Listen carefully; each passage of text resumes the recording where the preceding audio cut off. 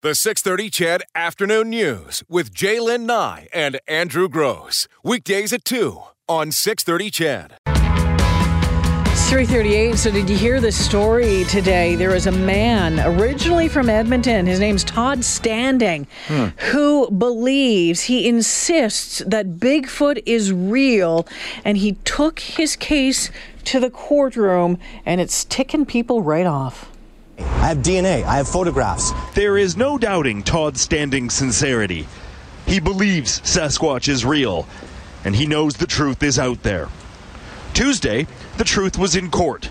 Standing wants to sue the government for failing to protect Sasquatch habitat. If you don't love the wilderness, there's no ability for you to build any kind of relationship on that. Standing claims he has had several encounters with the mythical North American primate and says the government won't listen to reason. The government wants his lawsuit thrown out, calling it frivolous and without any air of reality. You think you're wasting the court's time for that? Absolutely not. Do you think it's a waste of time, the discovery of a millennium? Lawyers say this is an all too common problem. Scheduling court time hard enough.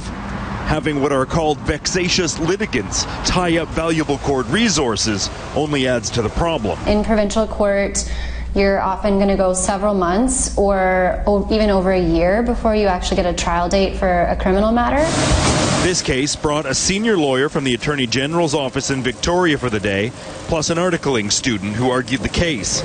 An hour and 20 minutes of the court's time, plus a written decision from a judge, still to be handed down. So the other party has the ability to make a motion to strike the pleadings and say there's no cause here for the kind of lawsuit that is being pursued. Sasquatch sightings are rare and always shrouded in mystery, but there are those like Todd Standing who say they have irrefutable proof.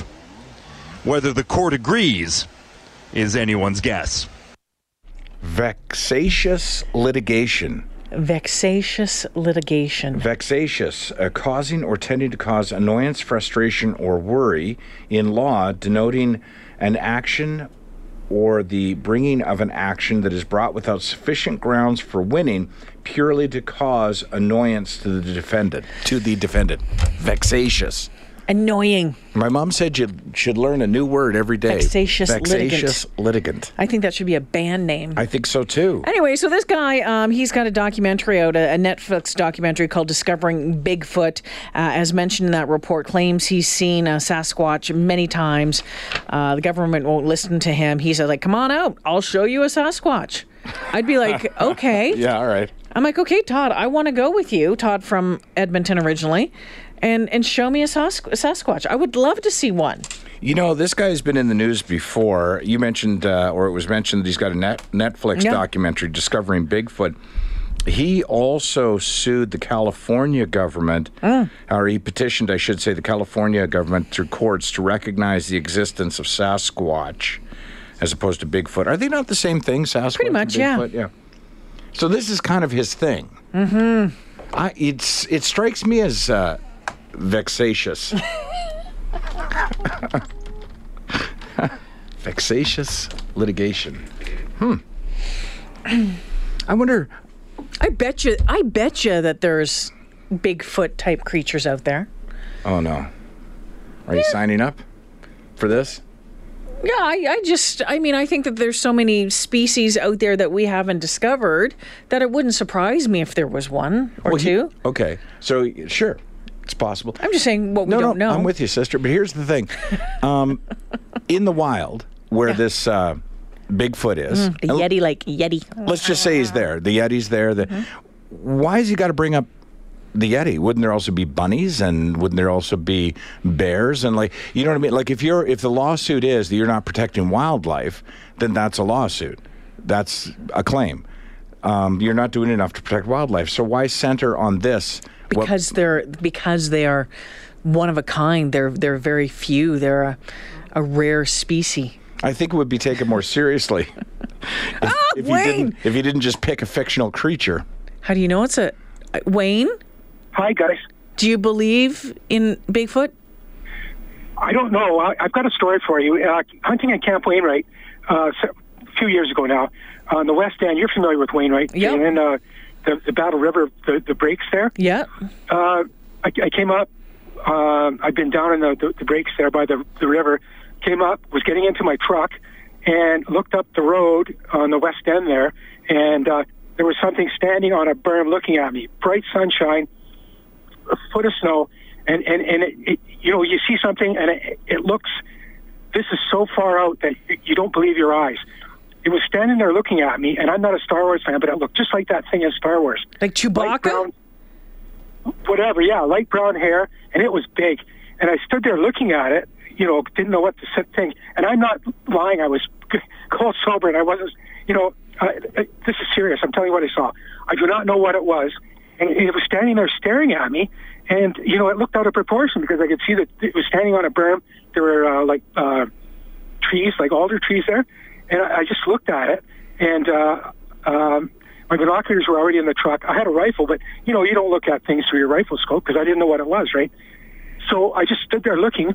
It turned to the east, and it started walking down, and its legs and its arms were in sequence, right? Mm-hmm. But very, very odd. And I just watched it as it sort of disappeared behind the berm. Drove up there, and those trees, it was almost, that thing was at least 8 feet tall. I'm not kidding. And I saw its tracks going into the bush, and it was in that main bombing range. You're familiar with that, Jay? Yep, I am. You're not allowed in there. Nobody goes in there. And it disappeared, and I certainly wasn't going to go chase it. But and I'm not kidding. I don't know what it was, and I told my hunting partner, but I didn't tell anybody at the base. Odd. But if it was going to go anywhere, it would be in that bombing range, right? But I know there's people flying over that all the time, and okay, well, that's it. I know what I saw. I don't know what it was, but sure. I know what I saw. Now, I don't mean to be, Wayne, I don't mean to be vexatious, but is there any chance it was just a pipeline protester?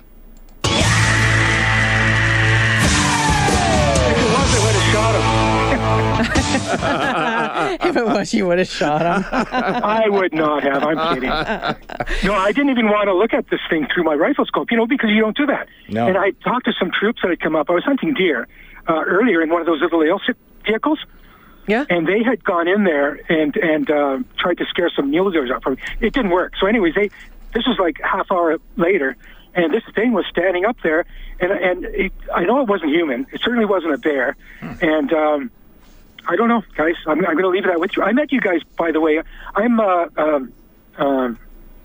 Giselle Dennis' neighbor. I met you guys at the Christmas thing anyways. You're whose neighbor? Giselle Dennis, the artist. Oh, yeah. Oh, hey, Wayne. How are you? Yeah, you remember we met at the Christmas thing. Yeah. Yeah. Well, how would you remember, man? Okay. But no, I'm not kidding. That's exactly what I saw. And the way it walked, the way it acted, the size of it. And, I thought, well, maybe it's a trooper in a ghillie suit. But who in hunting season with a bunch of 150 Yahoo deer hunters out there with high-powered rifles, who would dress up like that? You wouldn't, right? Did you go look at any footprints or see? I did, yeah. I went up to the hill, and that's how I recognized the size of it. When you see things that are just out of scale, yes, they just don't look right. And those trees were like 9 feet tall, and that thing was almost as tall. And the prints going into the woods were like 6 feet apart and all that sort of thing. Wow. I'm not kidding. So I was looking in the woods, and all of a sudden, I had my rifle, but all of a sudden I just caught this chill up my spine. What if there's another one standing behind me? Time to get out of here. There's a thought. Well, yeah, I jump on. But, you would think if they're around, they're going to be a lot more discreet than that. You'd think that they'd come out at night, right? You know what I mean? Yeah, exactly. I'm fascinated by stories like this, Wayne. I think there are all sorts of things and creatures and maybe beings out there that we can't explain. We don't know what they are. We can't explain, and it captures my imagination. And obviously, this one certainly has for you. I find it hard to believe. Really, I do. I know what I saw. I mean, I could see way out in the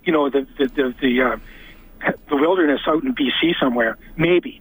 But here, I really, really find it hard to believe what I saw. But Wayne, I did. Thanks for sharing. Appreciate it. Yes, thanks, guys. Take it easy. Thanks. There you go. Now, did we both meet Wayne? No. Oh, okay. No. He said I met you guys, so he meant you and Coach. Yeah. Okay. So I don't recall meeting Wayne. Wayne didn't tell me the Bigfoot story that night, though. No. No. Certainly not. Or we'd have had his line blocked already. No, I'm kidding. No, it was a good story. No, obviously it was interesting. I'm not sure it's a 346 story, but sure. I love it. What about Loch Ness Monster? Oh, come on. Yeah, no, it's possible. Like, I'm trying not to argue with you today. I don't know what's been going on the last couple of days. It feels like we're on the edge of an argument, so I'm trying. No, not arguing. We're just discussing. And sure. I know you don't believe in this sort of stuff. I do or not. Not willing to. And I am willing to entertain the thought that there are things like Sasquatch and aliens and Loch Ness monsters, because I think there's so much stuff out there that we don't know about that. Absolutely. Is that a new caller? No, it's still Wayne. Oh. Wayne's decided to listen to the show on hold.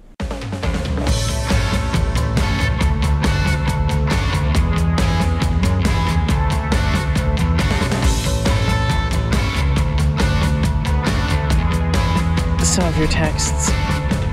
Probably Shaquille O'Neal on a hunting trip.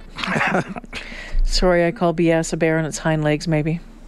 Please don't bring these topics up after marijuana is legalized. I should have asked what he was smoking that day. Tell Todd to capture one, then I'll believe. Okay. Hey, speaking of not believing things, maybe we should mention this as well. We oftentimes bring to your attention scams that are going around. If you're a Catholic, possibly this would be one that would affect you. The Catholic Church are warning about a new phishing scam targeting Alberta parishioners.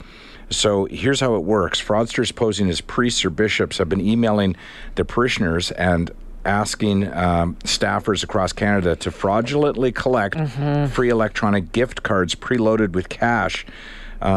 Typically a false email from a priest, church official, or supervisor. So here's the thing. It's relatively easy to make it appear as though you are somebody else in an email. Don't want to tell you how to do it, but it's really easy to do with any email program. So I can send an email to Sid Smith, and it will appear to have come from Jaylyn Nye. So all these people are doing, hey, that's an idea. All these people are doing is they're taking a look at websites and information on who's who at a particular parish, and then they're just using that email address to say, hey, we need you to contact this person and give them a gift card because we're going to help underprivileged children or families that are in need or whatever. And of course, it's just a scam, right? But you would think in looking at the email that, oh, that's the bishop writing me or that's the priest writing me. So I guess just be aware of it. And typically, you can, if you reply to that email and the email is the actual address of the priest or bishop, it will actually go to them. That's how it works. So, I mean, anytime somebody asks you for a preloaded iTunes card or anything like that, a really big red flag should go up anyways, because that is their tool of choice, right? And what they'll oftentimes do is if somebody, because they'll tell you not to reply, they'll tell you, write this person and tell them that you've got the card. And when you write them an entirely different address, and there'll be somebody supposedly who's overseeing this fundraising effort, when you write them, they'll say, you know what would be best is you just give us the number on the back of the card, and then we can just take that cash. You don't have to deliver the card or whatever. Question everything. Except for the existence of a Yeti.